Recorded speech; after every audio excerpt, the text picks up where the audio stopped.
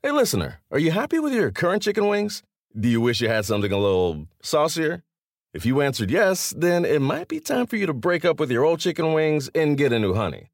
Lemon pepper wing from Popeyes. Share the wings with your friends so they can see it's time to move on, too. Head to Popeyes and get 6-piece honey lemon pepper wings for $5.99. At participating U.S. restaurants. Price may vary.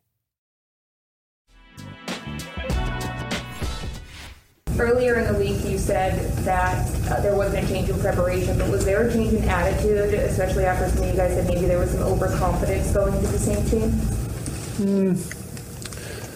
I don't know. I just guess I think we maybe tried to show that we cared a little bit more tonight. Obviously, you cared last week, but do you feel like it looked like you didn't last week? Is that kind of what you're implying? How do you take that? I just think people like to say a lot, and it's nice to come back in here after a game like that. Aaron, because you mentioned it, did the national conversation irk you over the past week? Did it bother you? Obviously, you were aware of what was being said about caring. I'm aware of it because of Tom. Tom keeps me aware of these things. I know it's only my first reference to him, but I think that there's even more now than when I started playing. There's so many overreactions that happen on a week-to-week basis. So it's nice to come out and have a good performance and get the trolls off our back for at least a week. All right, Mike. You see the headline right there. No surprises. Rodgers returns to MVP form. Packers reemerge after a week of not being Super Bowl contenders. They come back this week. It was just a week ago they lost to the Saints, and 0-1, I guess, pushed them out of the Super Bowl conversation. And now at 1-1, they're right back in it. But Mike, okay, this has been very difficult for me. It's been a difficult morning, difficult afternoon. I have to face the music, face the camera, and virtually face you. This is hard for me to say. I'm going to say it. I'm going to say it once. Michael Smith, you were right. Michael Smith, you were right the entire time about Aaron Rodgers. I know you're shrugging, saying I'm always right, but you're not always right. But in this case, you were right. You stop it. The entire Aaron Rodgers conversation, you had it. You were tracking it the entire time. If the brother was on the street corner playing the shell game saying, do you see where it is? Do you see where it is? Do you see where it is? You knew where the ball was under the shell the entire time. You were not confused. You continued to say about Aaron Rodgers that the Packers should do nothing, that Aaron Rodgers was going to play football in the 2021 season. And the reason you gave, this is deep. The reason you gave was football players play on Sunday and sometimes on Monday. So Aaron Rodgers, even though he has the ability to host a game show, even though he has the ability to put on a killer commercial or two, he doesn't do anything professionally better than going roundabout Green Bay, Appleton, Oshkosh, and facing the Detroit Lions and slicing them up. That's just what he does. He does it at home, does it on the road. He's a quarterback, and we should have known better. We should have bleeping known better that this conversation went left, went right, it went low, it went high. It should have just stayed on the same track. Aaron Rodgers, MVP football player, championship football player, competitive athlete, was going to return to the Green Bay Packers. So I just want to give you your props today. But before I give it back to you, or before I give it to you, I do want to say, just parenthetically, that sometimes talented people, from what I've observed, not speaking from my own experience, but just watching, just watching talented people, extremely talented people, have this little quirk, have this little thing that they do. And they want you to know. They want you to know that what you praise them for doing is not the only thing that they can do. So if you say to Aaron Rodgers, man, I really love watching you sling a football. Man, you are so great. I've had some great moments watching you. I remember that great Super Bowl run you went on, that one Super Bowl you were in. You were awesome. It was incredible. Yeah. But you know, I'm not just a football player. Oh, I didn't say that, bro. I didn't say that. I know you can do other things. It's like they always want to let you know. And it happens in sports, and it happens in movies. Like actors want to tell you if they're funny, they want to let you know that they're serious too. And you know, they design clothes and you know, they have intelligence, and it's not just entertainment. We got it. So Aaron Rodgers, I hope in this offseason you learn that we respect the whole Aaron Rodgers. We respect the whole person. But what we really want to see you do is do what you did last night. So, Mike, you finally got one. A broken clock, a blind squirrel, and Mike Smith. I read that somewhere. Yeah, nice try.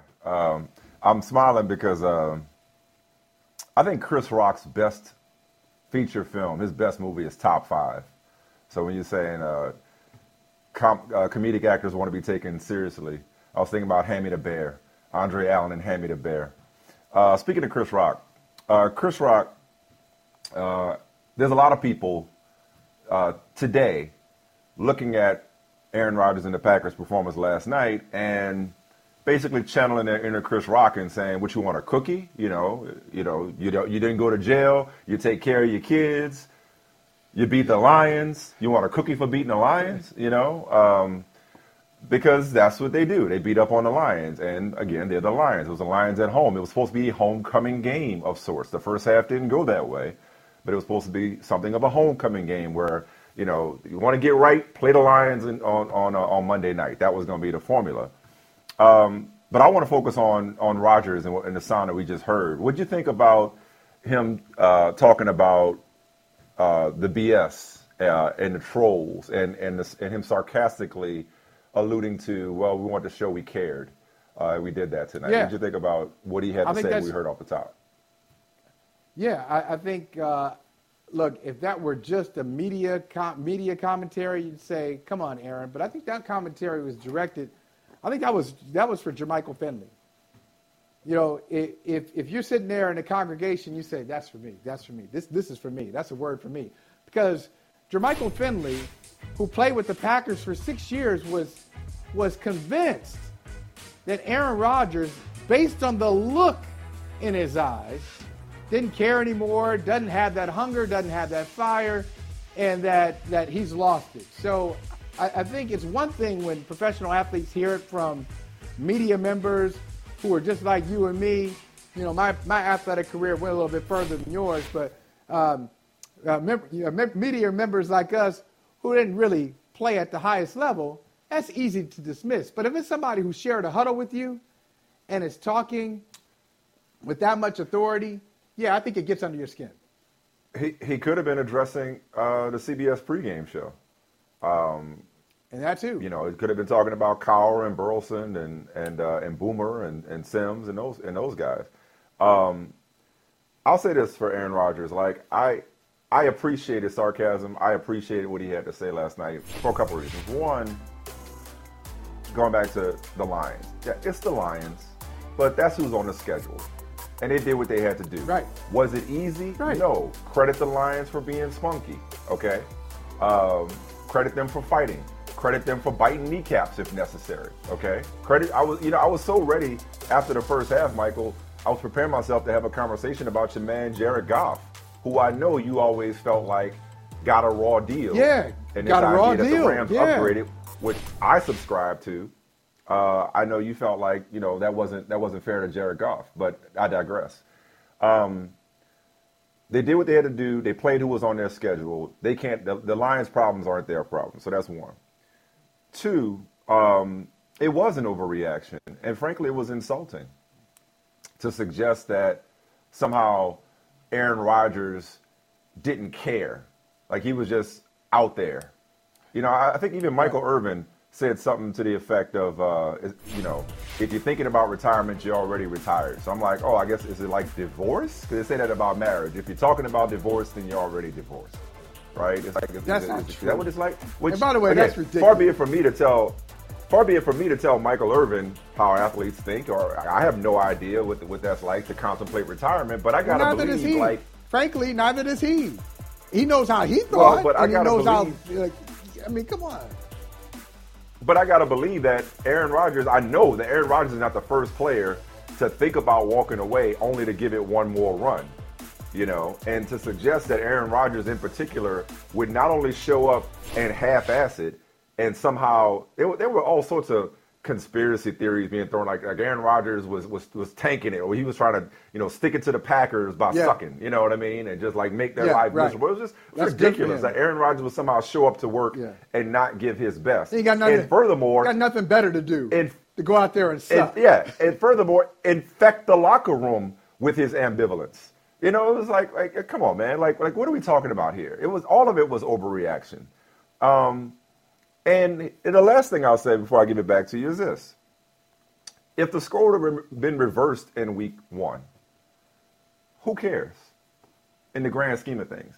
If they would have beaten the brakes off of the Saints 38-3, I don't know that anybody, at least I wouldn't have, because this overreaction goes both ways, right? It's like you don't want to put too much stock into week 1, but by the same token, you want to recognize it for what it is. And I get that they set off the alarm bells by, I think Devontae Adams said, hey, it was a wake-up call. Even Rodgers suggested that they were low energy. Like I said, I think they were reaching for reasons because he had never suffered a loss like that before, or play a game quite as funky as that one. But my point in saying that no matter what would have happened in week 1, they don't have to go 13-3 again. Matter of fact, I don't want to see the Packers go 13-3 again. For God's sake, please don't go 13-3 again. 13-4. Well, 13-4. You're right. See, I told you it was going to take a while for that to register. Damn. Oh, I hate 17. I hate odd numbers. I have my thermostat on an even number. I pump my gas to an even number, even at the risk of it overflowing. I have my volume on an even number. I hate odd numbers. Anyway, 13. Don't go 13-4 or 14-3. I'm just saying, don't be good wire to wire for the most part. It would be in the Packers' best interest to peak at the right time. And here's my thing. Here's the bottom line, Michael. If Aaron Rodgers gets in the playoffs, and I know the Packers have come up short with Aaron Rodgers in the playoffs before. I know it's no lock, a la Tom Brady for the most part. I know it's no lock that Aaron Rodgers in the playoffs is going to get you through 2-3 games into the Super Bowl. I know that. But I'll take my chances. Point being, if they go 10-7 or 11-6 or whatever the hell the new math is with this schedule, they're still the best team in the NFC North. I'd still rather be the Packers right now than the rest of the NFC North. And if you get Aaron Rodgers in the playoffs, no question. I think you got to like those chances. You got to like those odds. Look, Mike, I just want to say this too on this Aaron Rodgers situation and the overreactions that have come with it. All right, what we're really talking about, why this is the reason we're all kind of projecting. Some people are projecting on Aaron Rodgers. Some people are, hey, I played with him. I know him a little bit, so I'm going to give you a little bit of insight from what I know about Aaron Rodgers, then I'm going to add a lot more because I played with him 5 years ago, haven't talked to him in 2 years, but, based on all of that calculus, this is what I think is happening. And a lot of it is close and a lot of it is total BS, as Aaron Rodgers said. But really, what people are responding to is a power/contract dispute, right? It is a fight for power. It is an employee, a well-paid employee, the best paid employee that the Green Bay Packers have, right? When you say people, are you talking about media or are you talking about fans or all of the above? Media. Okay. Fair enough. I would distinguish between media and fans. And here's why. Don't lose your train of thought, but here's why. I won't. I got it. I'm there. Media members, and I don't want to overstate this by any means, but media members are closer to being able to. I'm going to take your overstatement. I'm going to raise it. I'm just warning you right now. That whatever you gonna say, Media I'm gonna members- raise it. What am I gonna say? Media members are closer to being able to relate to the plight of professional athletes than your everyday, average, ordinary Joe or Joanne is. Okay. And by that I mean, Okay. not only are we closer to it, but we are speaking from a pretty privileged position. Because I think if you look at the general dynamics of athlete, specifically black athlete, but athlete in general, but athlete versus team, I found, and I'm sure there are exceptions, but I found that for the most part, the average person sides with management, ironically, because they look at it as, look how much money you're getting paid to play a game, whereas I'm getting paid scraps to actually work for a living, because it's all relative. So those millions and the privilege that comes being a professional athlete is relative to the everyday person who is, you know, grinding from sun up to sundown just to make ends meet. Again, ironically, they side with management, even though they're getting screwed, you know, in their own way on their jobs, you know, on their 9 to 5s every day. So that's why I would say, if you're talking about people looking at this as a power struggle and processing this through that prism, I would say that I don't think fans are. I think fans, especially Packers fans for the most part, Packers fans are going to root for the laundry regardless, you know, if I may speak for them. Fans in general typically don't side with athletes in power struggles, hence the whole spoiled athlete narrative. Media members, we would like to think we see ourselves as best we can in a power struggle between, you know, I want to have a bigger voice in my destiny with the bosses, because we kind of like to think of ourselves as more important than we are. You know, we like to think of ourselves as stars, as faces of franchises, if you will. And so when it doesn't go our way, we're like, yeah, you know what? I see where Aaron's coming from, because I can relate to that. Like, okay, sure. Well, does that make sense?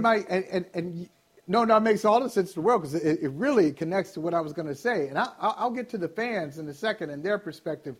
But I like the way you phrase it, okay? Media members. So let's make that distinction between media members, especially those who used to play professional football. So the Jermichael Finleys, Michael Irvins. Oh, definitely. Any kind of these guys. Right. What just really blows my mind is what we're talking about with Aaron Rodgers is a power struggle and a contract dispute. There's an employee, a highly paid employee, who wants more of a voice, who is demanding more of a voice in his organization at the tail end of his career. He's closer to 40 than he is to 30, and he hasn't been to the Super Bowl in 10 years. And he wants to take control of his career, and he wants to make sure that the people around him are meeting his level. So far, I haven't told a lie yet. So if you think about that situation, and you've been in professional athletics, how do you then turn around and say that there's a problem with Aaron Rodgers? I think any professional athlete who's got some guts can relate to that. Now, if you just go walk up and you're going to assume that management is always right, and you're just here and they sign the checks and the checks don't bounce, and you don't care, and that's all, you're just going to come in, you're going to punch the clock, you're going to do your job, this conversation is not for you. I'm talking about those who say, I've been in this game long enough, I was quiet my first 5 to 7 years, I did what they asked me to do, but now I can see the horizon. Yeah. I can touch it. Yeah. As a matter of fact, I can actually reach the horizon, and I'm just not going to stand for any old, just simple stuff that they do. So you're talking about projections. I'm on, how do these people, but I'm saying, that's what is happening with Aaron Rodgers. That's not my story, because I can't relate to that. But Aaron Rodgers is doing that. That's really what he's saying. And I just don't understand why people would take that for, how do you get Aaron Rodgers doesn't care, Aaron Rodgers doesn't have hunger, from what I just said. If anything, it's the opposite. It's because of his passion. I'll tell you where it's coming because of from. his investment in the Packers that puts him in this position. Facts to suit theories instead of theories to suit facts. Okay? So, in other words, the projection, in my mind, comes from people who are predisposed to being pro or anti-Rodgers. There's no, the middle ground is not a very highly populated place in media. All right. And so take it from me, I know.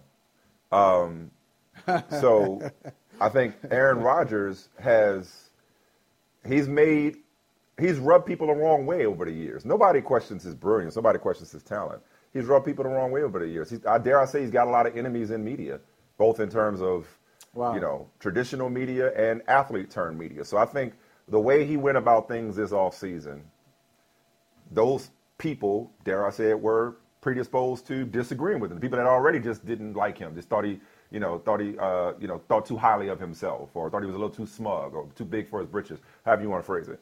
And I think your pro Rodgers crowd was more likely, or pro athlete crowd, not professional athlete, but pro as in, athlete supportive crowd, was more likely to take his side in the feud. So then they go out, they lay this egg week one. Immediately you're going to point to, see, he ain't all the way in. He thought about retiring. He ain't all the way in. See, look at your Golden Boy. Is this your king? What kind of leader is that? His leadership has always been questioned. Is this what the franchise quarterback is supposed to be? So you talked all that noise, and then now you show up, and that's what we get. So I think a lot of it was carryover from the offseason, but not on the inside as much as the outside, per our conversation. I think so much of the outside overreaction, commentary, criticism, everything that transpired post 38-3 versus New Orleans and Jacksonville, all right, was a result of pent-up aggression from the offseason. Now they go out and beat the Lions, and I think some of those same people are like, hey, big deal. What does that prove? Well, nothing, because they can't play a playoff game right now. But like I said, we've seen them go 13-3 before, only to falter in the NFC Championship game. I prefer they actually peak when it matters. And if they get in the playoffs, like I said, I'll take my chances. You know what it proves? Rodgers haters, that he hasn't changed. He hasn't changed. Nothing's changed from last year. Nothing. See that touchdown pass, man, in the red zone? In a double cover? The one to Tanya? Unbelievable. Yeah. Woo! Listen. Woo! Don't nobody do it like him. Boy. That's for damn sure. Boy, that's a laser.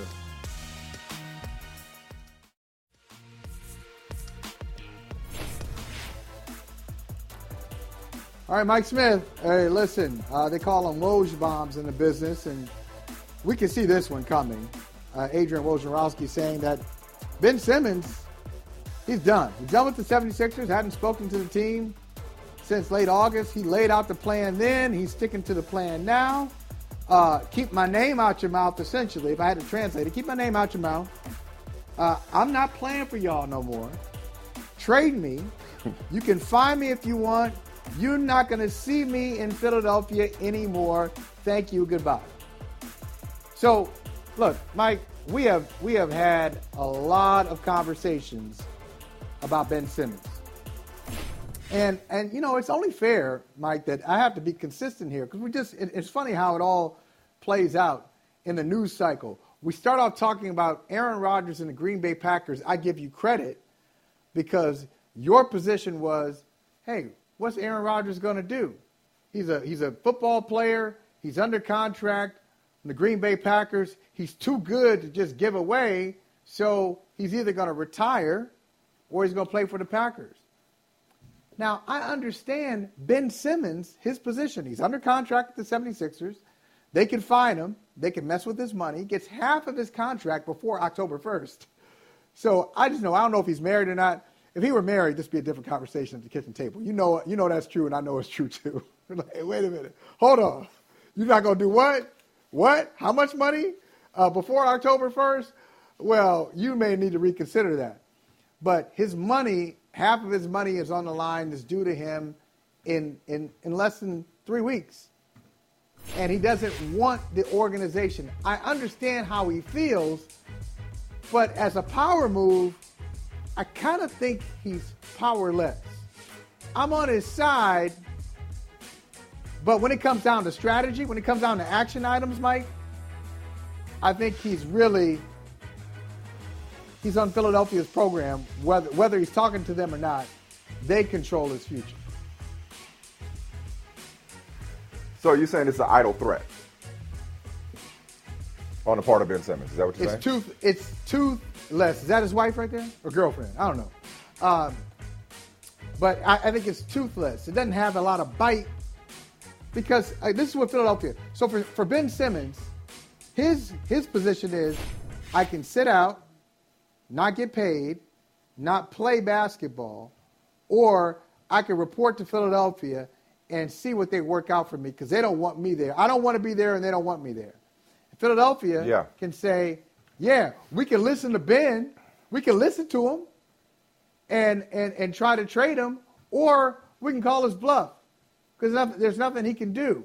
I still think they hold the hammer. They hold the hammer. They'd much rather have Ben Simmons, but they are more prepared to move on without him than he is to move on without them.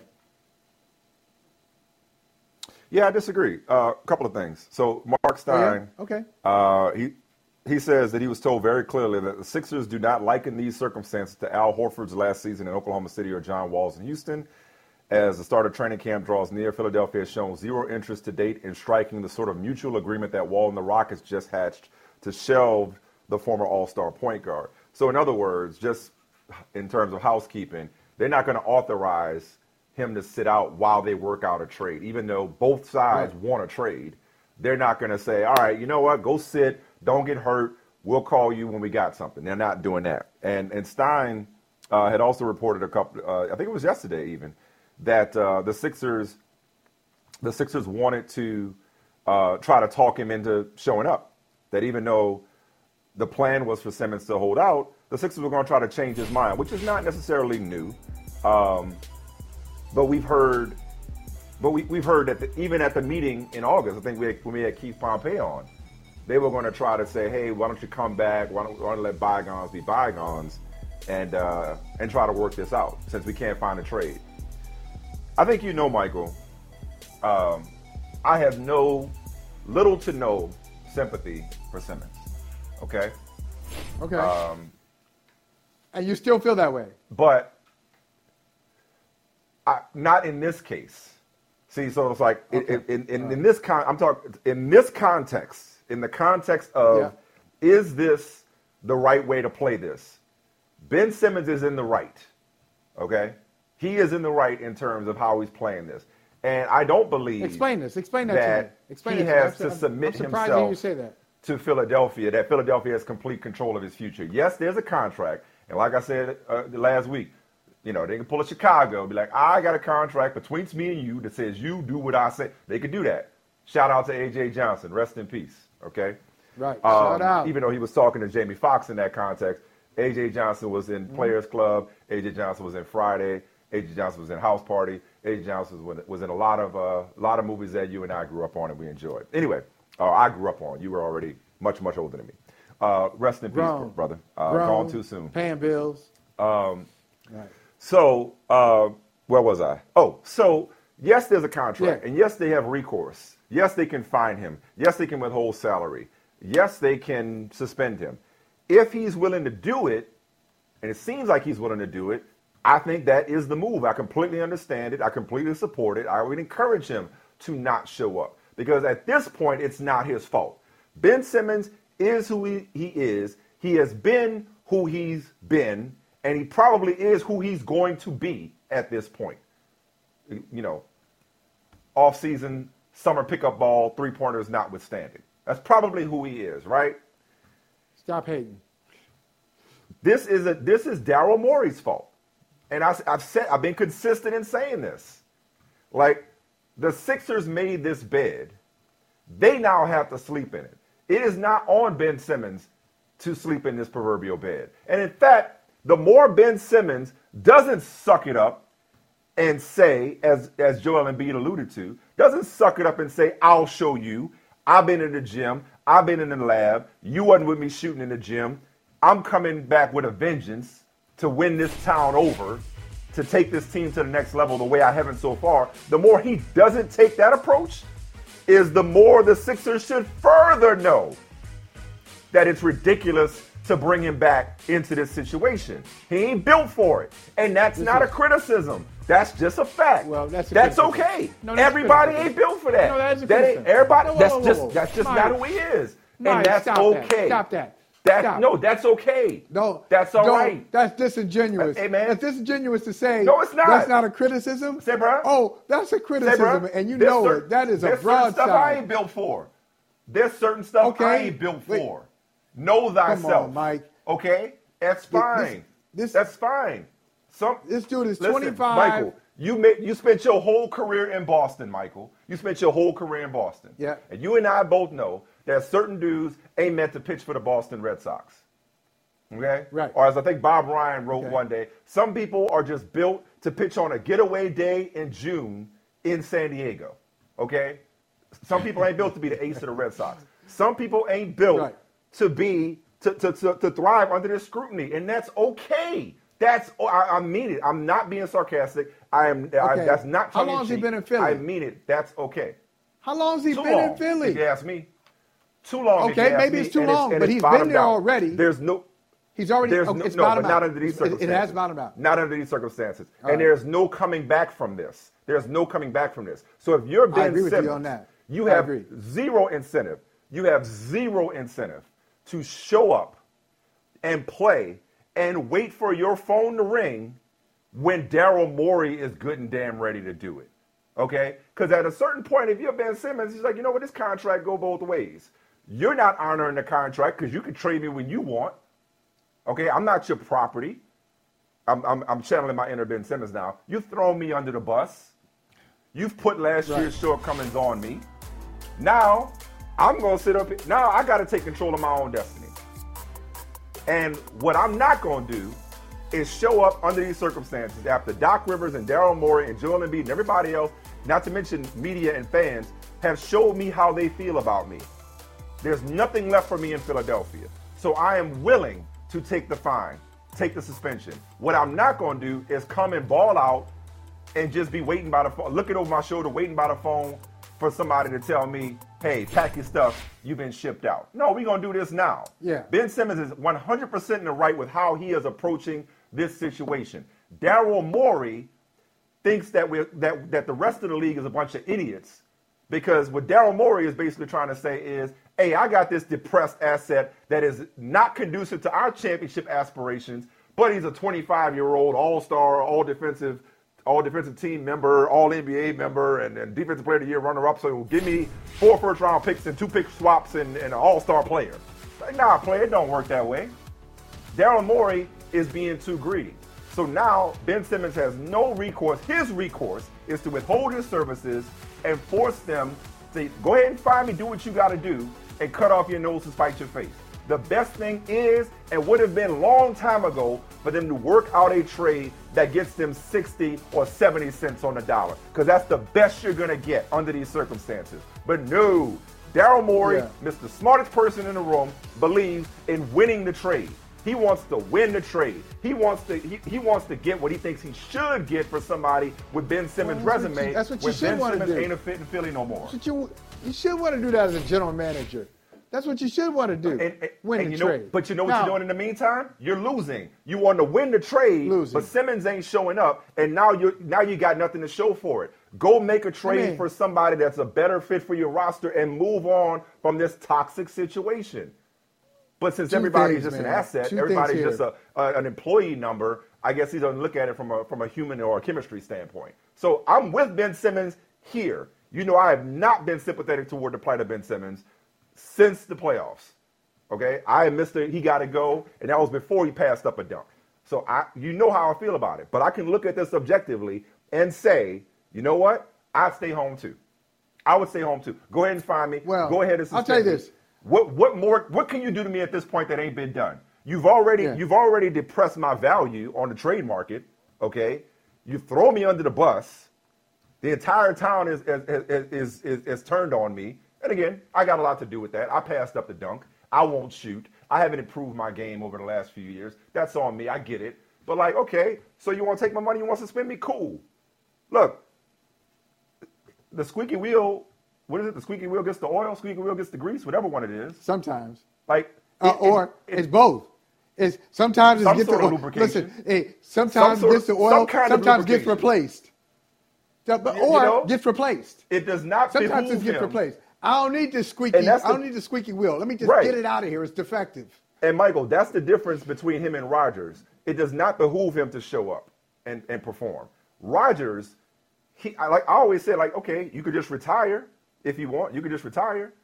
And if that's what you want to do, cool. But you can't, you should not force them to trade him, because the difference is Rodgers was being welcomed back with open arms, okay?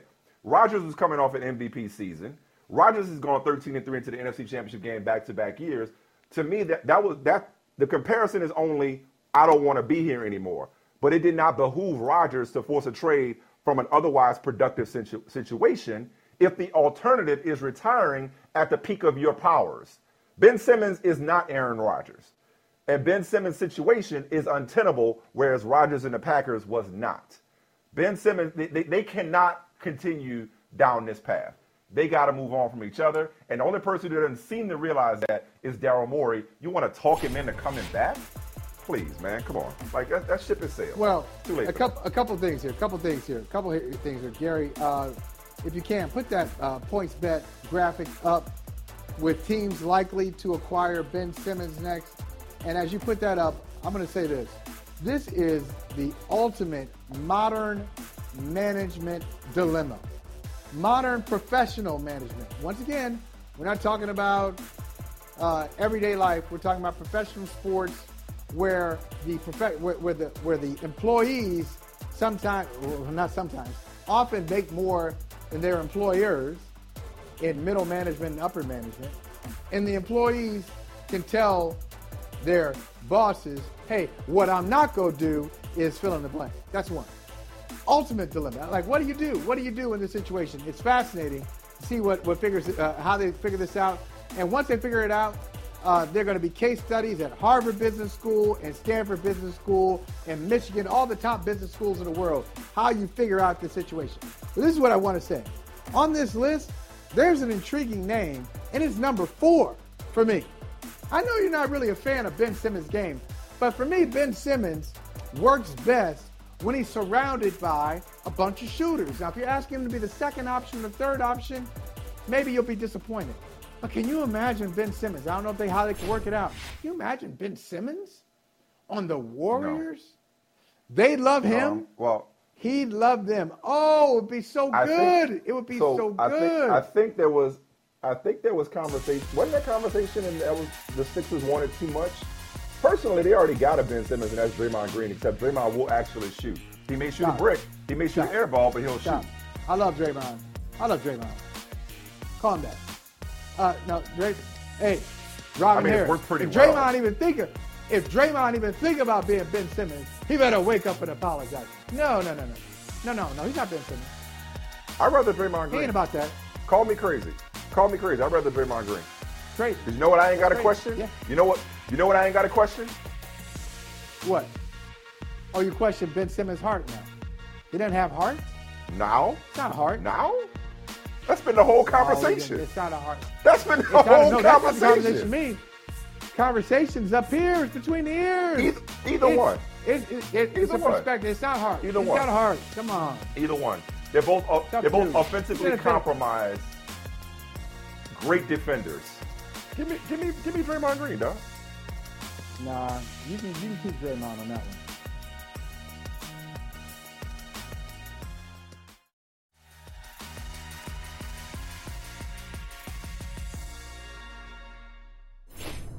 What I think, and I'm sure the other guys feel the same way, is I think we could do better. I really do, and I think we have the opportunity, the way that the games are flowing and the opportunities we're getting with the ball, we have even more opportunities. So, been a little loose with the ball. Some penalties at different times that have knocked us out of some scoring drives. Some missed throws that I've had, some misreads. Certainly wish I had made a few better throws tonight. But again, good to get the win. We're 2-0, and there's a lot to build on. And just good to beat a division opponent. And we got to go on the road against a really good team next week. All right, Mike, despite having a guest on yesterday who just won it, Tom Brady, he said he was lucky. He was lucky to win the 7th Super Bowl. Tom Brady this is no luck. He's on his way to breaking the NFL's passing yardage record. And look at this. He's on record to break that Serendipity, right? in week 4. In week Did I 4, use that right? right? Did I use that What's word that? right? Yeah. Did I use that word right? What, That's what'd you say, serendipity?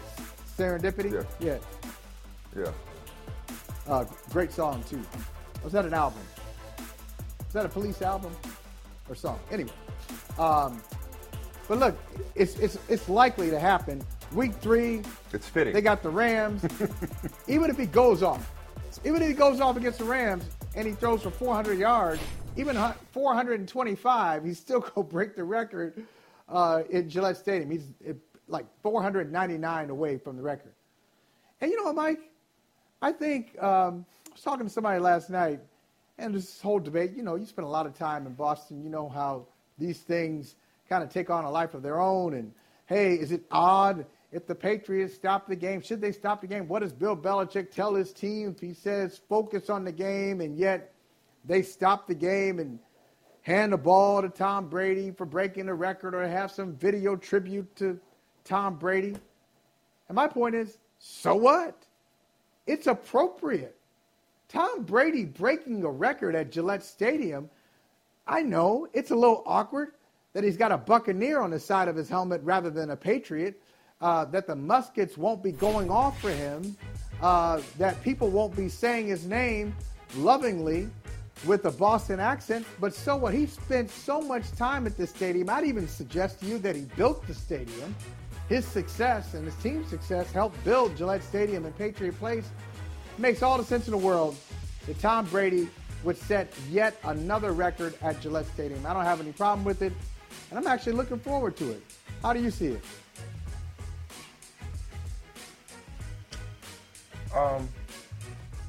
You think we talk about Tom Brady too much? Nope. Yeah. Absolutely not. I don't think, Mike, Okay. I don't think we talk about Tom Brady enough. Tom Brady, Okay. Aaron Rodgers, you can't talk about the Funny. greats enough. Well, it's funny you say that. Because,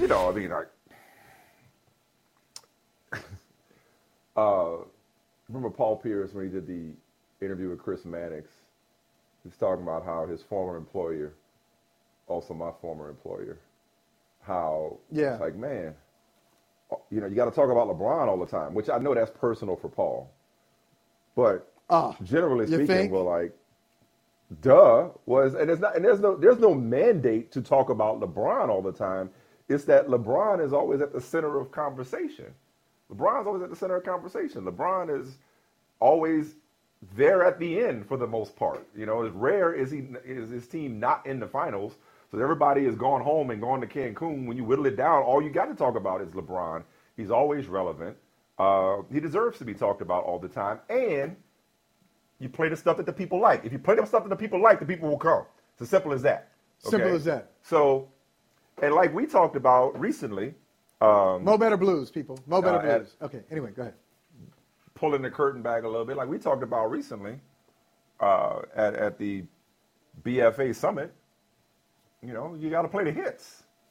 And I also you also don't want to assume that people have seen all of our Brady conversations. So if people have seen all of our Brady conversations enough to think that we talk about Brady too much, then thank you for your support.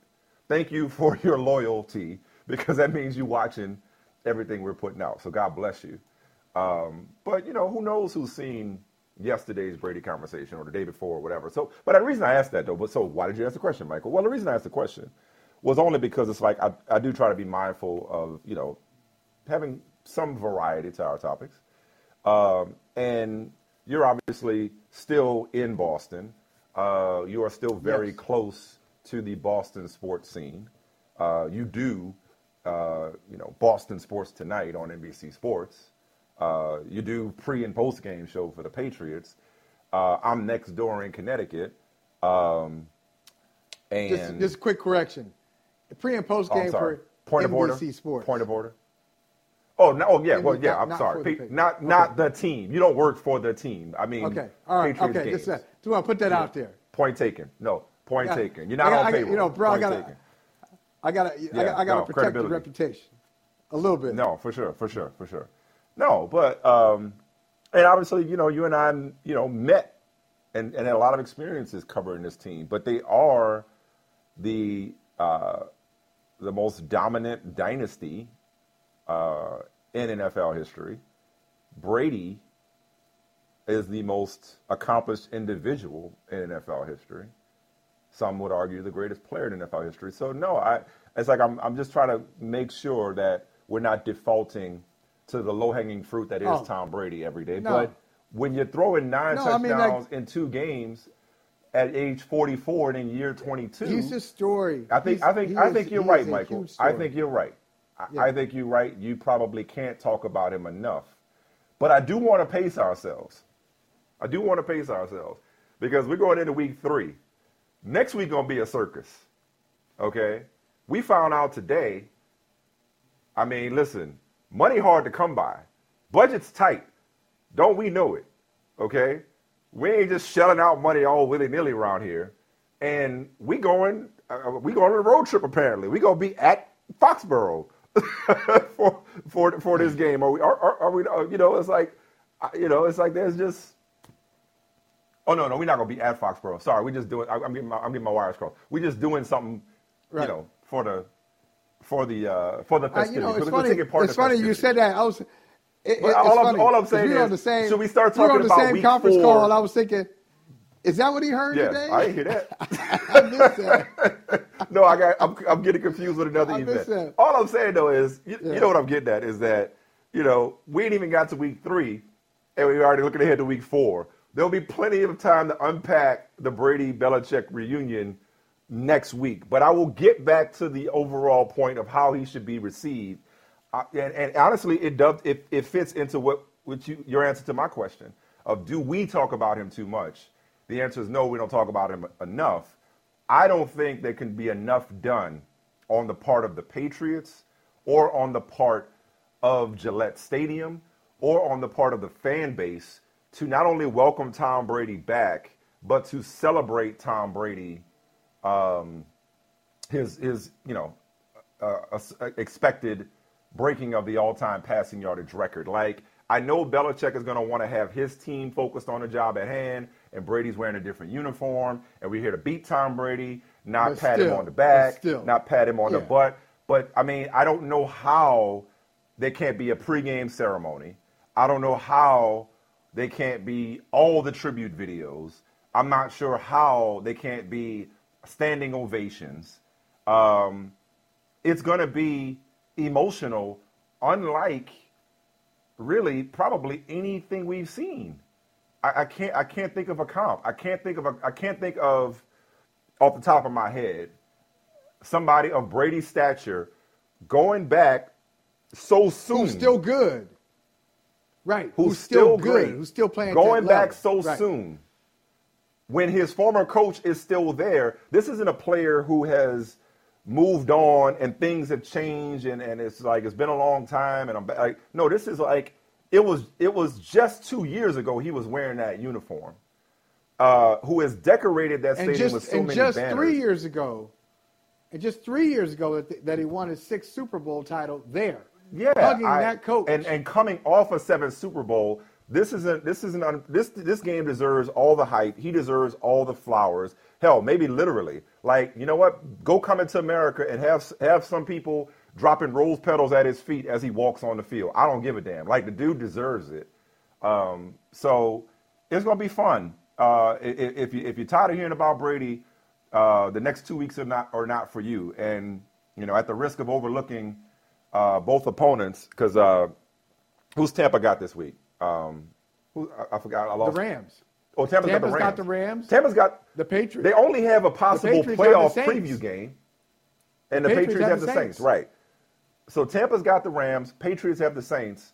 2 critical games, 2 marquee games. But I don't know that you can get too far ahead of I don't want to get too far ahead of ourselves, but I don't know that you can overhype week 4. So I'll leave it there. We're at the top of the hour. We got company on the other side. We're going to pivot. Yeah, I'm with you. As much as we talk about him, it does feel like the first time because we're talking about something that we've never seen in professional football. We're talking about a 44-year-old quarterback who, I remember we talked about it recently. You were like, oh, he's top 10. I'm like, damn, that's conservative. I mean, he's still top 5. Talked about top 5 earlier. He's still top 5 quarterback in the NFL at 44 years old, throwing 4 or 5 touchdowns a game, week in and week out. And he about to match Marino's record. Is it Marino's record or Manning's record? One of them. For consecutive games of 4 touchdown passes. Isn't he on the verge of doing that? Yeah, Marino. I mean, right. Come on, man. Come on, man. Top 5, like, huh? I mean, you said top 5? Name your top 5 QBs/MCs.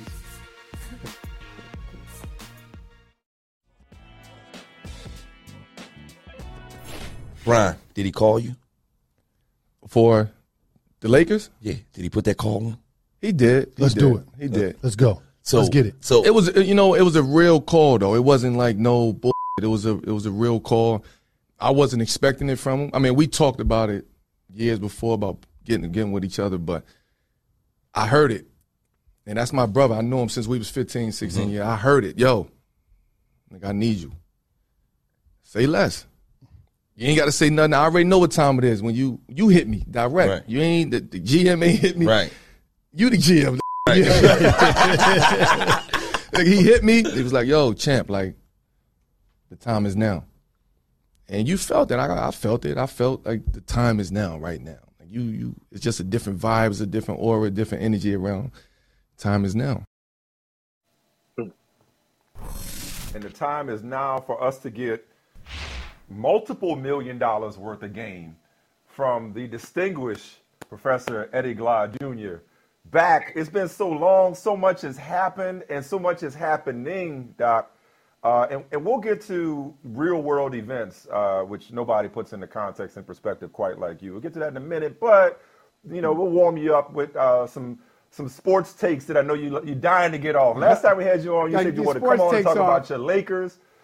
He wanted to talk about his Lakers and his Steelers, and you heard the tail end of our conversation about Brady and the Patriots. I know you want to get at us about that, but let's start with the Lakers. We just heard Carmelo on the $1 Million Worth of Game podcast talking about LeBron placing the call. How excited are you about your your Lakers and this roster that they have assembled in pursuit of another championship banner? Well, first of all, it's such a delight to be with you guys. I learned so much from you as I watch your show, and so it's exciting. It's exciting for me. Look, I'm not overly excited. I know what happens when franchises stick with their older stars too long. In some ways, you set the stage for the dark ages for the franchise. I know they want to win right now with LeBron, but I'm not quite sure what's going to happen. I don't know how LeBron is going to fit with Russell Westbrook. I don't know if Anthony Davis is going to give us a full season. I mean, how many games was he out last year? 36 games, something like that. I'm not sure how this team is going to gel. So I'm coming into the season skeptical, to be honest with you. I mean, if you have Westbrook, Davis, and Bron doing their thing, they're gonna make some noise in the Western Conference. They're gonna be difficult to beat. But I don't know how they're gonna gel. I don't know what Rondo's gonna do. I don't know what Trevor Ariza is gonna do. I don't know what Carmelo's gonna do. I don't know what Dwight Howard's gonna do. I mean, it's an over 30 bunch, man, and you always got to look at not only the now, but you also got to look at tomorrow too. So, as a lifelong Lakers fan, I'm ambivalent. How's that? Man, I think you're in the minority. I don't think, or maybe I just haven't been hearing. I don't think many Lakers fans thinking like you right now. I think most Lakers fans think they're going back to the finals. Well, I think, who knows? We could. The last time we tried to put together a team like this, remember that team with Kobe and Gary Payton? remember that disaster that happened that year? The remains of Karl Malone. Exactly. Or there was the one. Or there was the one with Kobe, Nash, Howard, and Pau Gasol that was on the front of Sports Illustrated. This would feel different, though, man. LeBron, if not for injury, still at the height of his powers. Westbrook could average a triple-double, so now, I mean, like, he'll hold it down if LeBron needs to rest, go to the bench. Dare I say he gets hurt again. I mean, Anthony Davis is the wild card. I would have loved to have seen him get more shooting, But as old as they are, I prefer seasoned, Doc. Look at this. I prefer seasoned. That's what I would say. They old on paper, but there's a lot of seasoning to this group. Wouldn't you say? Right. I think it's always a good combination to have some seasoning and some fresh vegetables.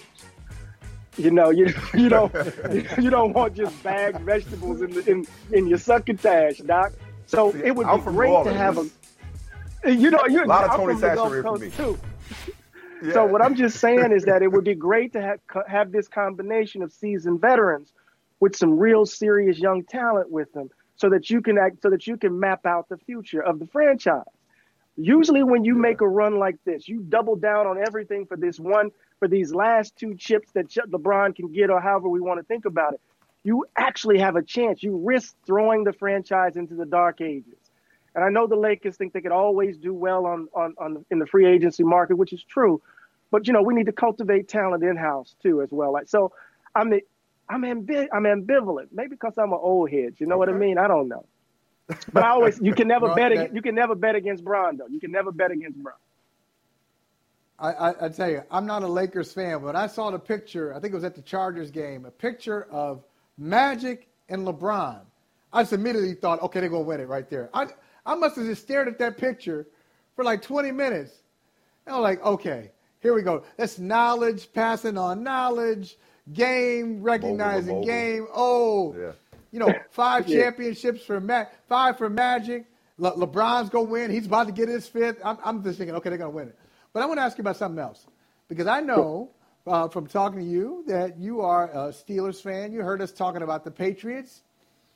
And the Patriots and Steelers, there's a maybe subtle, maybe overt rivalry because the franchises want to be recognized as the NFL's best. As you look at it, I know I'm giving you a softball here, but I want you to just smack it out of the park.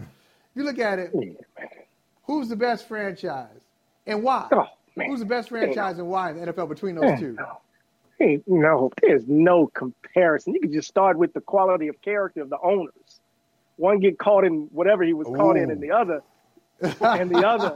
is a working man. Okay. Who gave the first black coach a chance? We could just go on and on.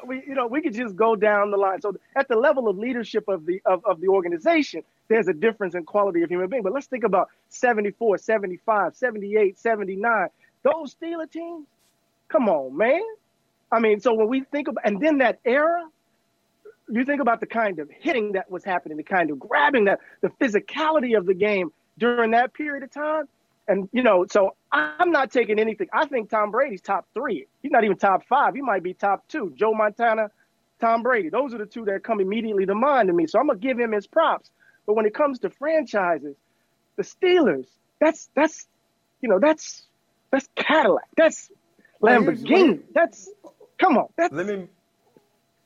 Let me try this then, because you heard our conversation earlier, and I think what caught your attention is what I said they're the most dominant dynasty in NFL history. How about this? In under the guise of alliteration, I would call the Steelers the definitive dynasty in NFL history in terms of the way organizations are run, in terms of the way people draft, and we just saw him going to the Hall of Fame. Rest in peace, rest in power to the late great Bill Nunn, and how he helped to integrate the game with scouting HBCUs for a franchise like the Steelers. Of course, Mr. Rooney and the Rooney Rule. Al Davis gave Arshell the job before the Rooney Rule, but they've been at the forefront.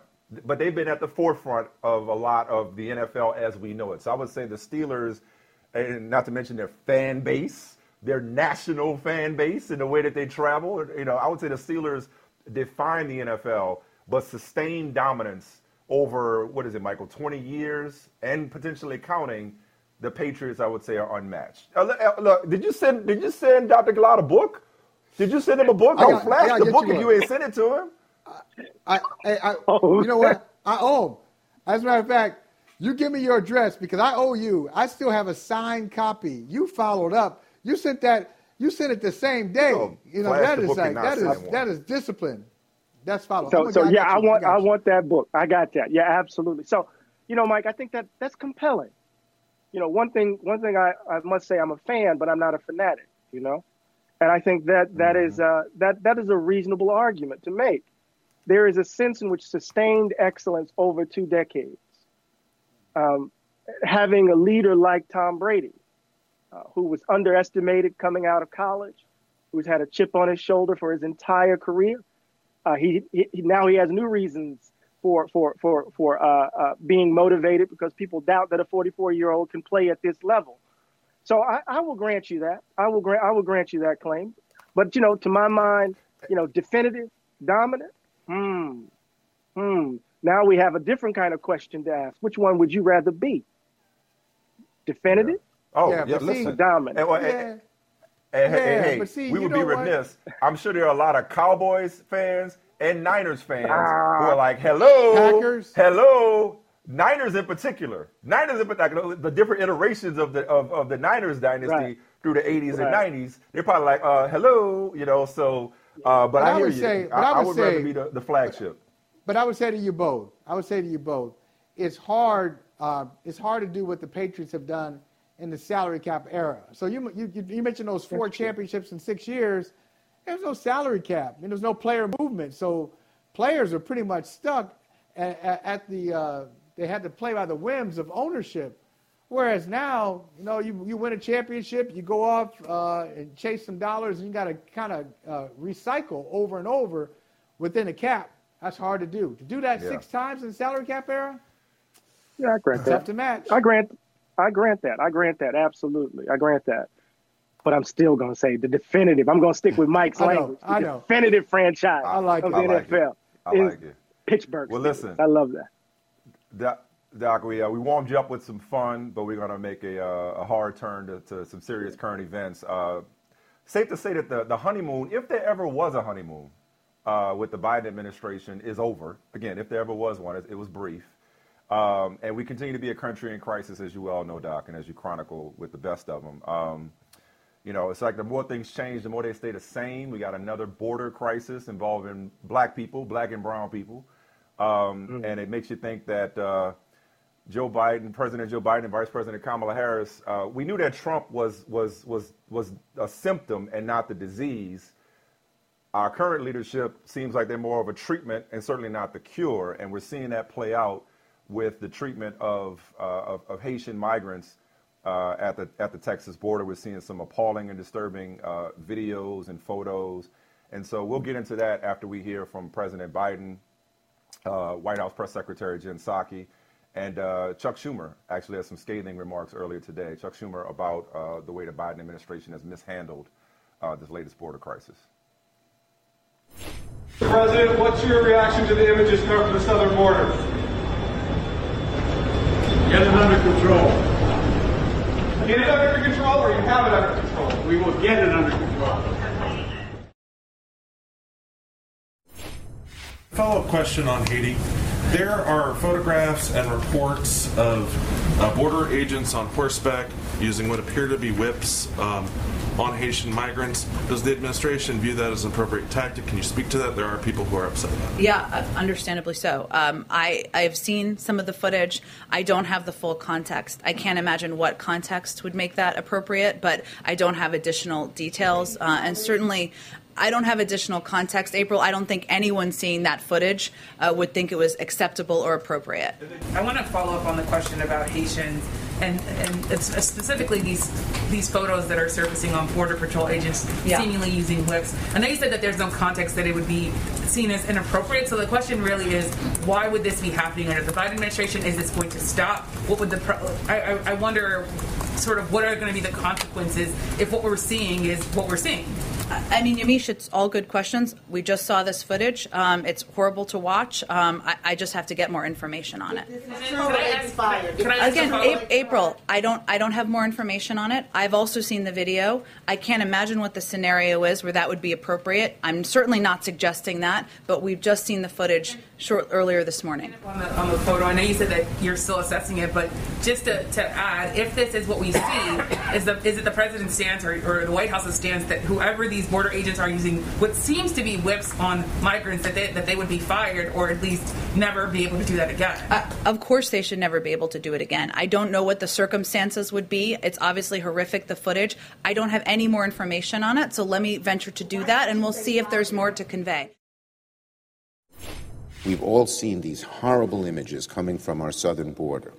as Haitian asylum seekers simply looking to escape tyranny and the problems that they have sought, have been met at our doorstep with unimaginable dignity. Images of Haitian migrants being hit with whips and other forms of physical violence is completely unacceptable. This behavior must be addressed, and we must provide accountability. The images turn your stomach. It must be stopped, this kind of violence. Right now, I'm told there are 4 flights scheduled to deport these asylum seekers back to a country that cannot receive them. Such a decision defies common sense. It also defies common decency and what America is all about. Remember that harbor, that lady in the harbor in the city in which I live. So I urge President Biden and Secretary Mayorkas to immediately put a stop to these expulsions and to end this Title 42 policy at our southern border. That we cannot continue these hateful and xenophobic Trump policies that disregard our refugee laws. We must allow asylum seekers to present their claims at our ports of entry and be afforded due process.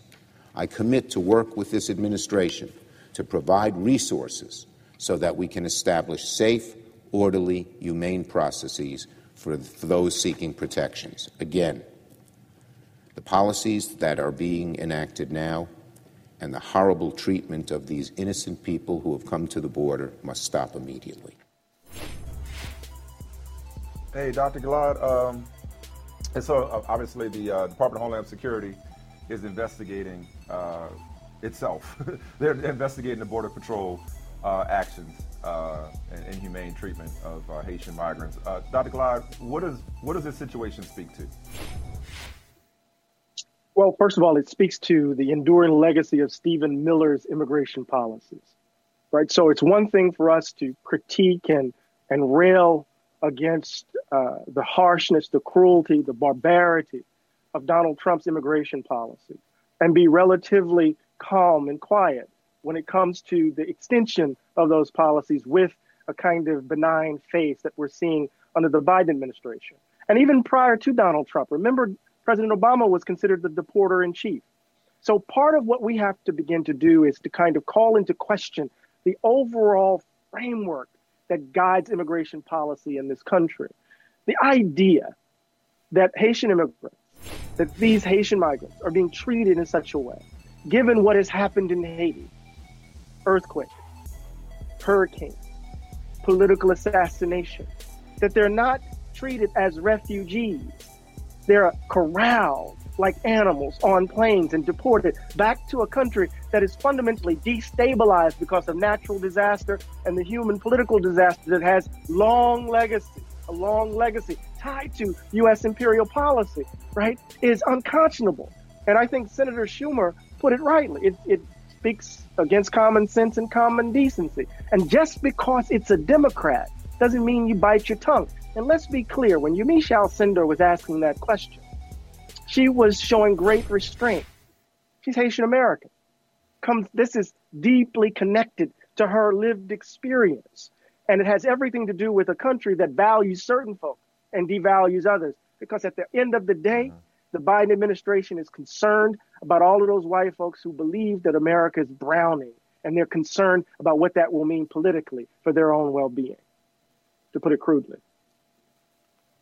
Yeah, I love that answer because it really gets us back to, what Mike said off the top. We talked about the honeymoon period for Joe Biden. Look, I was guilty as charged. I was celebrating like a lot of people when he won because I felt like that needed to happen for the United States of America. But what responsibility does he bear and what should he be doing specifically right now instead of having his press secretary out there saying, hey, I need to get more information? What should the president be doing right now, in your opinion?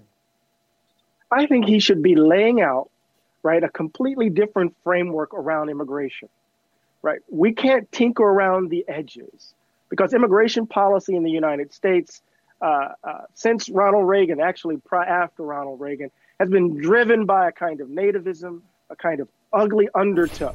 And you can't tinker around the edges in this regard.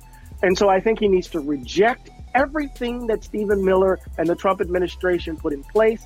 And I think he needs to call into question the assumptions that informed Barack Obama's administration and its philosophy with regards to the question of immigration. And unless he lays bare a different kind of framework, right? Only thing we're going to do is get lipstick on a pig.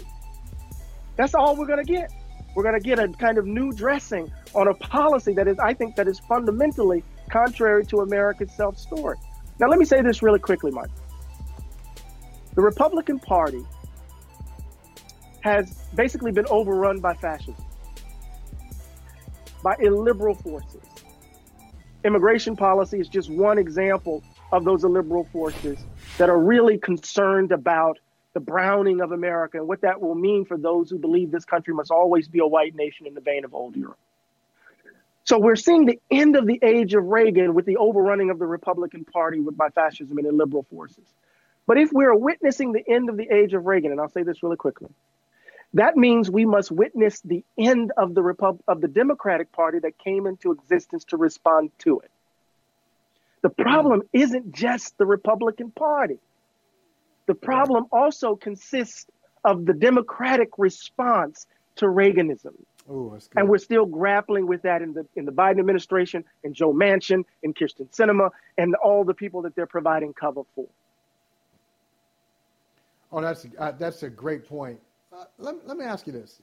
Before we got to this point, obviously looking at what those scenes there, there's really no defense for it.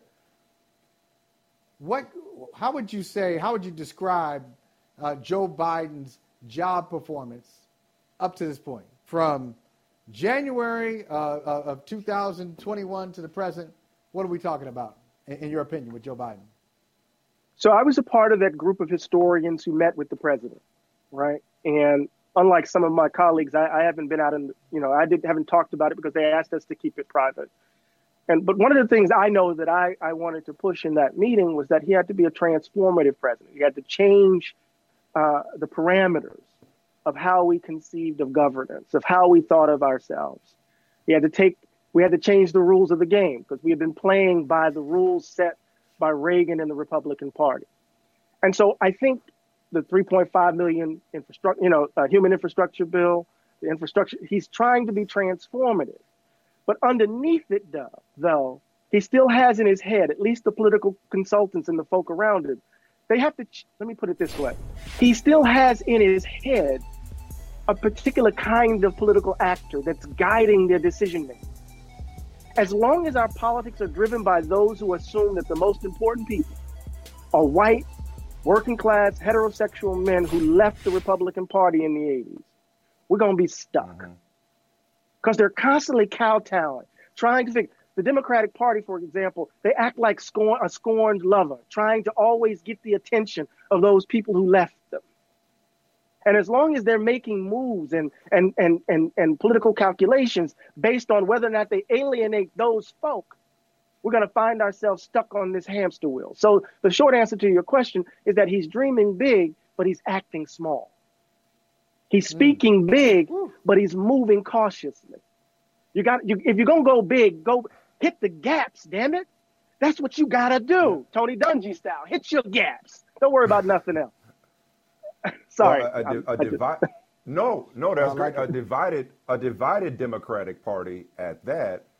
And I want to go back to something you said earlier about just because it's Democrats, we can't bite our tongue.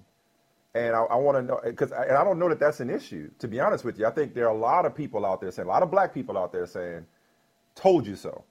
Because I remember, we all remember the election when it was like, there were a lot of people, and I'm not saying, listen, we know what had to happen in the election, okay? We know what had to happen in November 2020.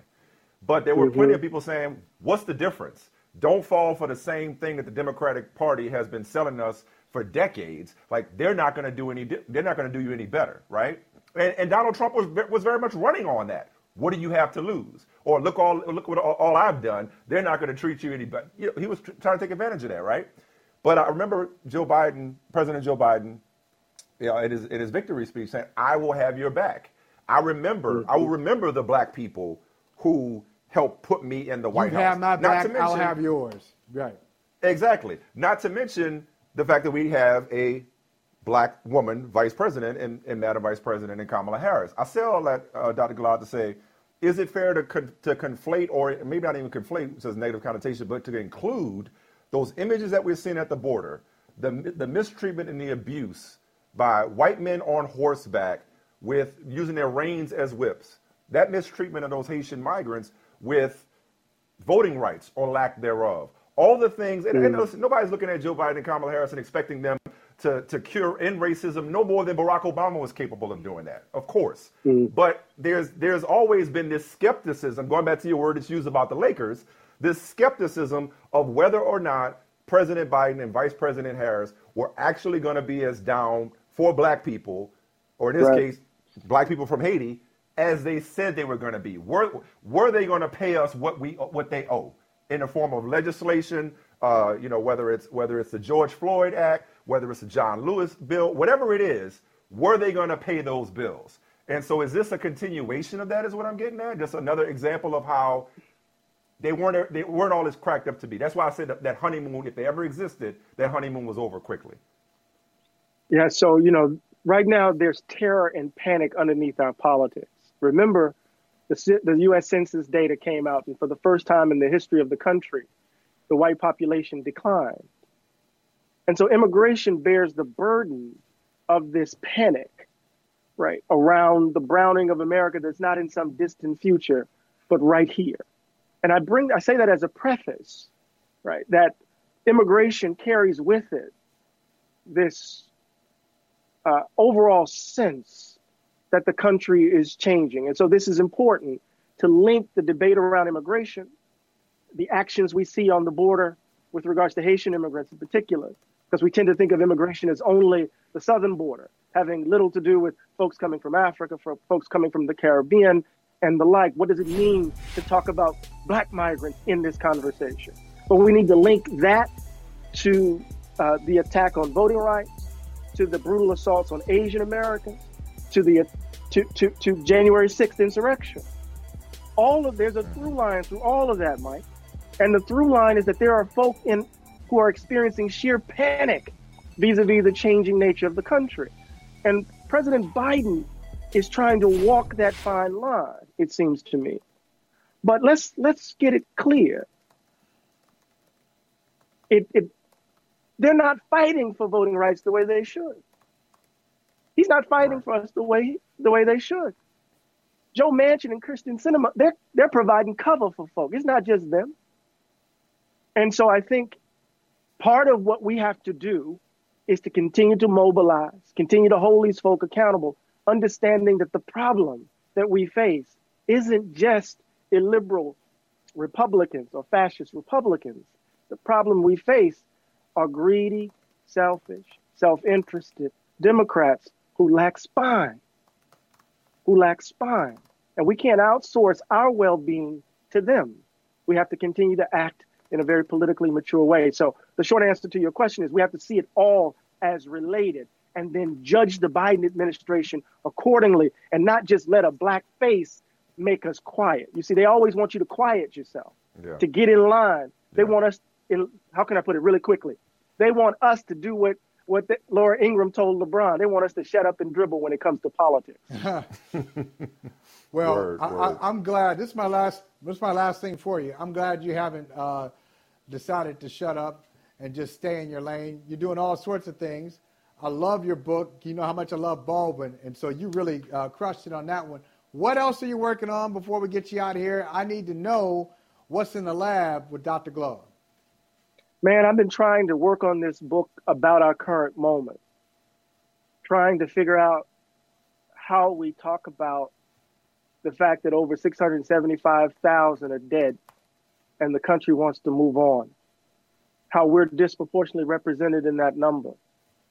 I want to talk about how do we imagine being otherwise, right? But in the meantime, I'm trying to hold myself together because, in the midst of us having to continue to speak and do the things that we do, we're having to deal with loss. We're having to deal with grief. We're having to mourn. So I'm trying to be gentle with myself as I try to figure out what to say in light of what we're experiencing. So the book right now is tentatively titled After This. I signed a 2-book deal. So the first one's coming, and the second one is about me growing up in Mississippi. So we'll see what happens. I love it. I love it. Well, no, Doc, that was the best. I certainly, that was the best. Go ahead, Michael. Sorry. No, go ahead. Go ahead. It was the best what? I want to hear it. I want to hear what no, you said. I was at that with your answer. I texted Michael when you said it, Doc. I was like, great question, because your answer was so beautiful. That's the best thing I've heard since Michaela Cole at the Emmys. And she got up there for 30 seconds and like dropped the mic. Like that was a mic drop right there just now, Doc. And that was beautiful. And we look forward. I'm looking forward to you putting this moment in perspective, because you're right. It does feel like we're moving very quickly. Send me that address. I'm going to get you that Steelers You know I book. will. That's right. I got you. Looking forward to it. Appreciate you so much. This is a treat. Appreciate it. This is always a treat. This is always a treat. Yeah, it's talking great. to you about. It's just we got to do this more often. We got to do it more often. Doc. Appreciate your time. Thank you. Doc. Appreciate you. Take care, y'all.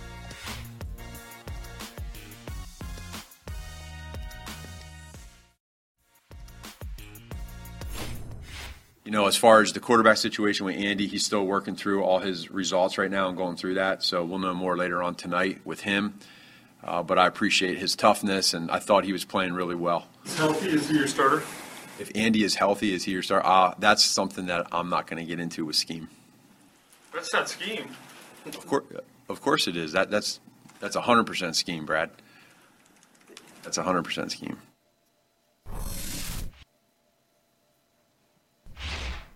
All right, the beat goes on and on in Chicago, specifically when it comes to Andy Dalton or Justin Fields, who the starting quarterback is going to be.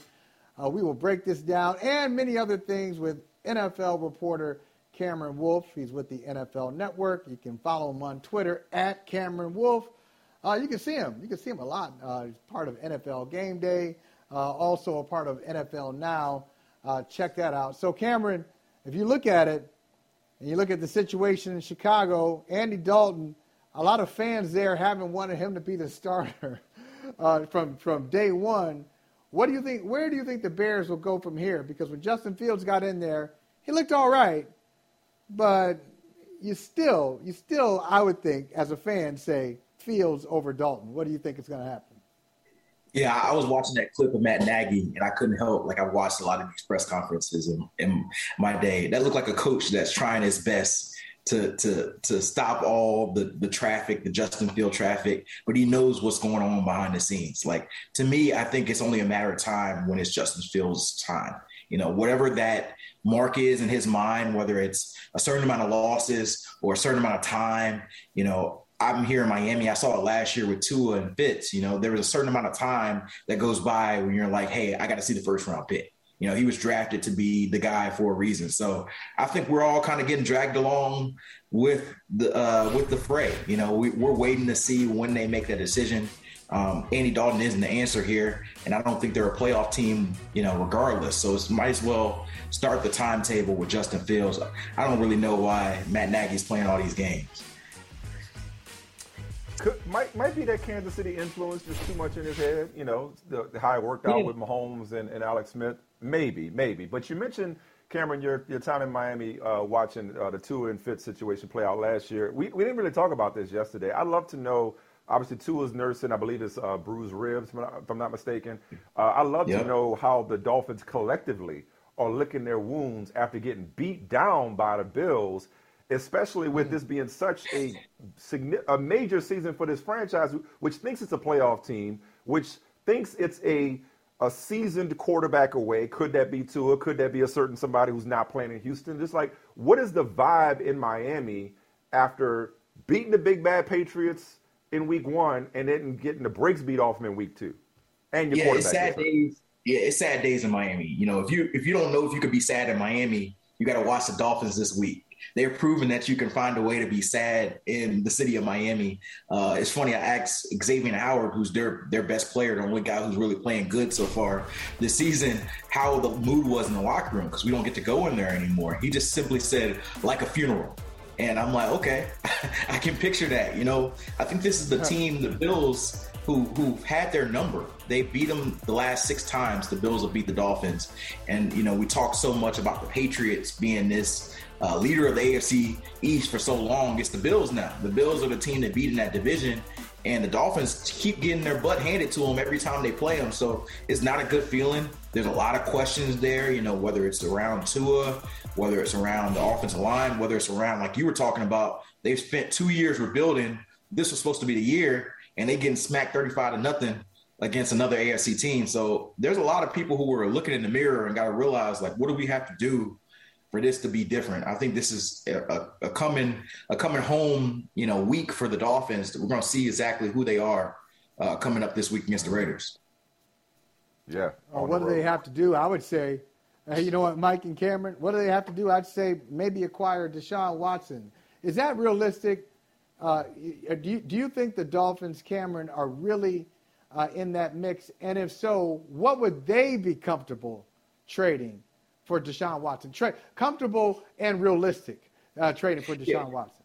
Yeah, I think they're definitely in the mix, definitely listening. I think when you look at the Dolphins, they're in a weird spot because they drafted Tua in the first round last year, and they're trying to do everything they can to give him an opportunity. But I think you have a owner in Stephen Ross who's 80-plus years old, who wants to win now, who said, hey, we've done the rebuilding thing for 2 years. I'm not trying to wait any longer. And you've got a GM and head coach duo who, by the way, are black, which means they know that the rope is only so long.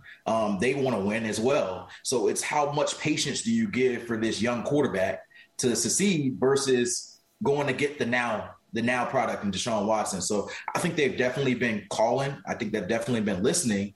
Like you mentioned, it's the price. You can't mention Watson without mentioning the legal cases that go along with it. So I think the Dolphins would probably want some sort of assurances that if something went left or something went right with Deshaun's legal cases, they would be able to get some pick protections or not give up as many picks. So I think that's probably a big part of the situation. I don't know that Deshaun gets traded this season. To me, that seems more like a 2022 off-season deal. But if Tua doesn't play better than he has so far, the Dolphins are absolutely going to be at the front of that line because they're not going to wait a third year to see if Tua is going to be the guy. And on the flip side, I'd love to kind of get your thoughts. I'm gonna sneak in a 2-for-1 here, Cameron. Just like checking all the boxes in the AFC East while we're on the subject of the Dolphins, and we covered the Bills here. The Patriots, so far so solid with Mac Jones, it seems like.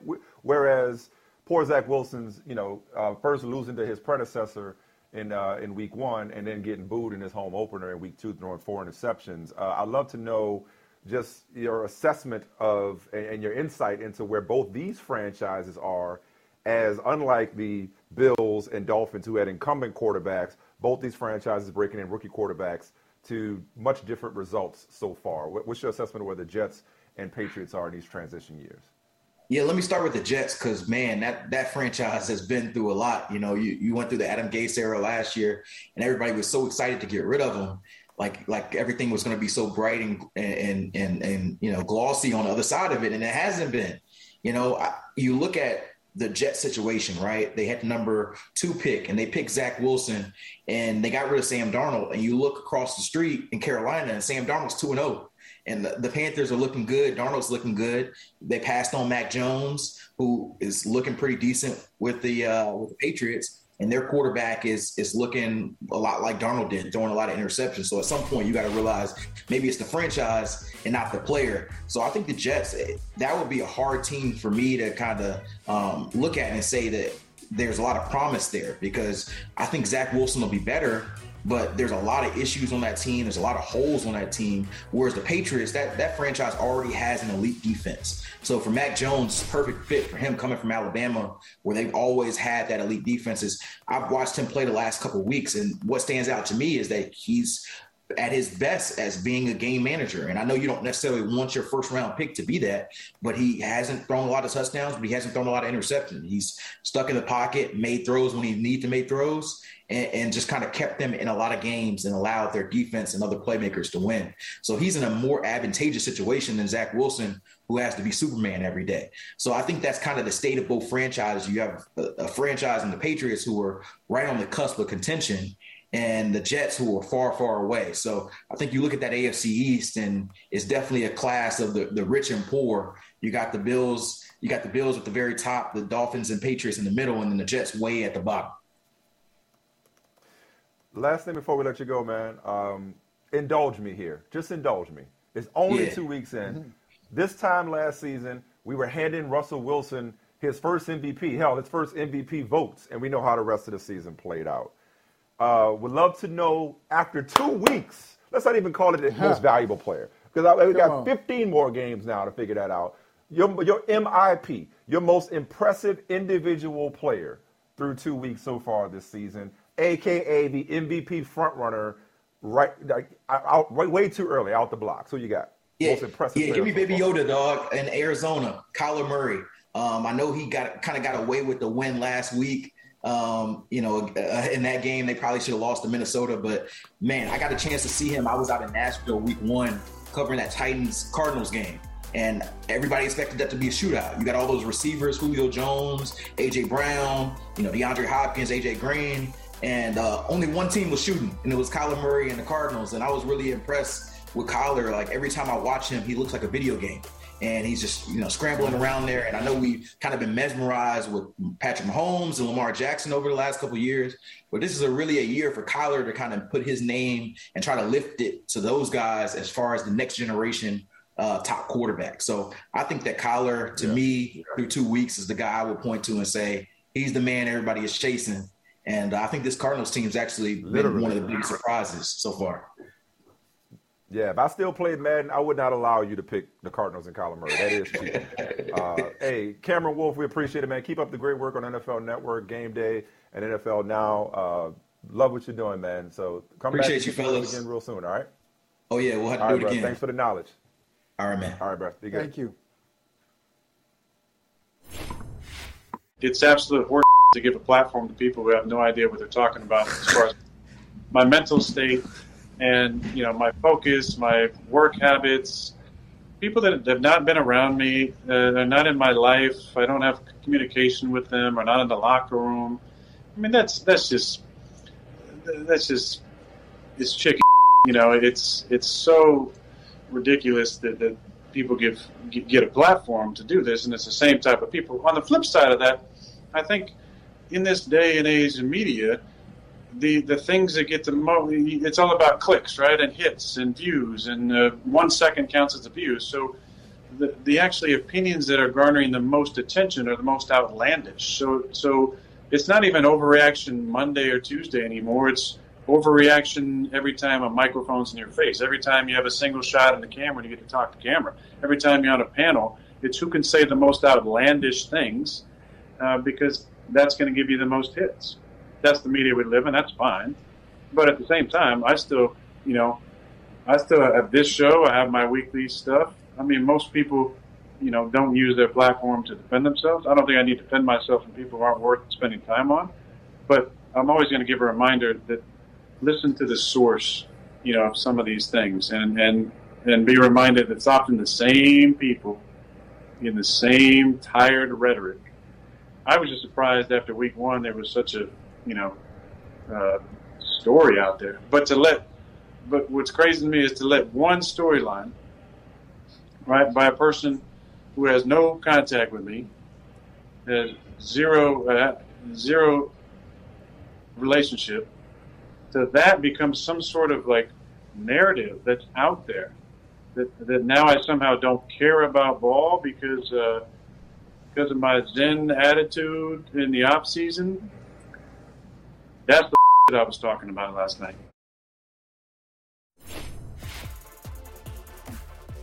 Tell us how you really feel. How you feel about that, Mike? Yeah, man. Well, okay. Who's he talking about? Who's he talking about specifically? I think he's talking about Finley, right? He's talking about Finley. He's talking about maybe he's talking about the CBS guy. Right, but I think he's talking about the industry in general, the cottage industry that is. Huh? Yeah, no, okay, now I got that, and I agree with them. I agree with 85% of what he had to say about the state of the media. Yeah. There's no question. Yeah. You say a lot of dumb stuff. And now, so the cycle is say something stupid, and now we all got to respond to something stupid, even if we're responding to say that's stupid. That's content too. Like, wait a minute, I'm not doing that. Don't laugh when I say this. I reject the whole premise. Please don't laugh when I say this. Please don't laugh. All right. I wish I said more dumb stuff, or at least I wish I knew. I know. I told you don't laugh. I knew that was that's too easy. If I were a lesser person, I knew. You would have run right into that part. Once I said don't laugh, you can't take it if I told you that I'm giving you it on a silver platter. Okay. I'm saying, or at least I wish I were more conscious and intentional and deliberate in saying stupid-ish. Okay, the stupid-ish that I say is not intentional. And the reason I say that is I believe that my career would be so much more lucrative if I weren't as reasonable and level-headed and nuanced as I have been and I am. But it's the only way that I know how to be. It's the only way I know how to think. And the truth of he's absolutely right. It sickens me as a member of the media, the amount of people who get paid out the ass to say dumb stuff. And there's no accountability for it. In fact, it's the opposite of accountability. Their accounts are huge and inflated. Their bank accounts, forget accountability, their bank accounts are huge and inflated as a result of making a name for themselves, trolling, and then subsequently trending. It's like, I look at them like, damn, like maybe if I'd have done more of that, maybe if I was that kind of guy, maybe I'd have done better for myself, but I wouldn't be being true to myself. Well, I know I'm preaching to the choir on that because we traffic you are in the preaching same to the choir, but type of commentary. My question is, because I want to get back to Aaron Rodgers in a second, because I do. Yeah. Unless I'm being too literal with what he's saying. I think he said an individual, but maybe he's talking about individuals. I think he he's said talking about somebody Finley. who. Well, that's what I would think, Finley. right? I think. I'm pretty sure. But why not just say? Why not just say this dude? He played with me. He played with me for 6 years, but we ain't cool like that. I mean, I haven't talked to him in years. I don't know. I think you should have called him out by name. But the other thing I was going to say, though, we talk about this whole media dynamic and the place that where we are. I can't even get mad at the people who do it. I can't get mad at the carnival barkers. Because if you come into this people field respond to it? And people are responding to it, but why is it lucrative? Somebody's paying it. Somebody is paying them to do it. So it really is. Not only paying about them, the people, somebody's front-facing paying people. attention. They're paying attention, and then they're getting paid to do it. Forget about attention. Well, no, the attention is why they get paid. No, but Michael, the attention is why they get paid. If nobody was paying attention to the BS that Rodgers is talking about, then networks and media companies wouldn't pay them to make these outlandish statements, again, with no accountability. With not just accountability, no accountability and no, I guess, credibility in a lot of cases. What's this based on? But I guess if you go in, there's a disclaimer. If you got the disclaimer and you say, look, I don't know anybody. I don't have any sources. I haven't talked to anybody. I'm just going to tell you what I think. That's exactly right. All right. I guess if that's what you're going to do and people are listening to it, back to our Mo Better Blues comparison. If that's what the people like, give the people what they want if that's what they like. I'm just hopeful. Oh, please.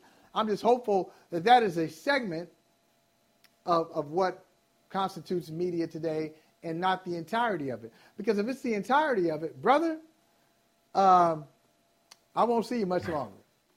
If that's what it's going to be, I don't know if it's necessary. I mean, look, we've done all right. And listen, I hope this doesn't come off as somebody in a glass house throwing bricks. But I just know how I've always tried to approach the job. And it's never been, for shock. It's never been for attention. It's never been for likes or retweets or clickbait. I'm just speaking my heart. And I hold myself accountable. I'm always thinking about, the things I say, is it fair? And right. Sometimes I'm either too nuanced or too apologetic if I'm unfair. I may not be the most entertaining, I may not be the most enlightened, informed, or insightful, but if nothing else, I'm always fair. And if I mess up, I say I mess up. But that's just missing from media in general. We could talk more about this tomorrow, Michael. Before we go, though, I got to stop this here. Before we go, we would be remiss go ahead and do that if thing. we did not go ahead and do that thing. Acknowledge the national holiday that this is and pay homage to the great elements, the earth, wind, and fire. Michael, it's 5 o'clock, so technically it's almost the 21st night of September. I know you remember. So on the way out, give me your favorite. I'm not going to ask you to give me your favorite Earth, Wind, and Fire song of all time. That's probably impossible. And if I know you, Michael, it probably changes depending on the mood you're in. So right now, today, lately, what is your favorite Earth, Wind, and Fire jam? Or ballad, as the case may be, just lately. You know what I've been getting down to lately? If I can sing, I would be dangerous. Be Ever Wonderful. You ain't got to. Go for it. Be Ever Wonderful is the jam. That's my jam.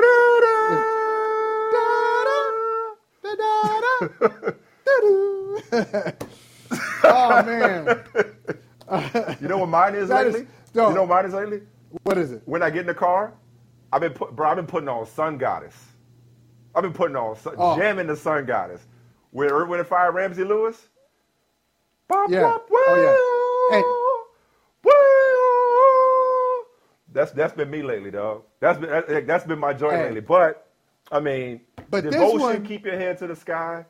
You can't go wrong. All of them. Keep your head to the sky. Love Ballad, Love's Holiday. All that. Love's Holiday, excuse me. Yeah. You go on and on with that. Man, like this song, it's crazy to hear the backstory. I always love hearing the backstory. I always talk about more. I can talk about Maurice White all day long. Maurice White, Verdine, Philip, the whole crew. Al McKay, great writer. But this story, when they came up with this song, it had no meaning. You know, they're deep brothers and all that, but it had no meaning. What, September? They just picked the 21st. They picked the 21st because it sounded good. So they went down every day. They were like, 4th night, nah. Do you remember the 5th? Yeah. No, 6th. And then they got to 21. And they said, that's you it. Remember the 21st that's night the of real September. story. Yeah. That's the story. So it just sounded what does it good. mean? It sounds good. And you know what? That's good enough. Well, plus, and the 3rd of September was already taken because that was the day that my daddy died. You know, because Papa was a Rolling Stone, so they couldn't go 3rd of September. Papa was a Rolling Stone. You know. Wherever he laid his hat was his home.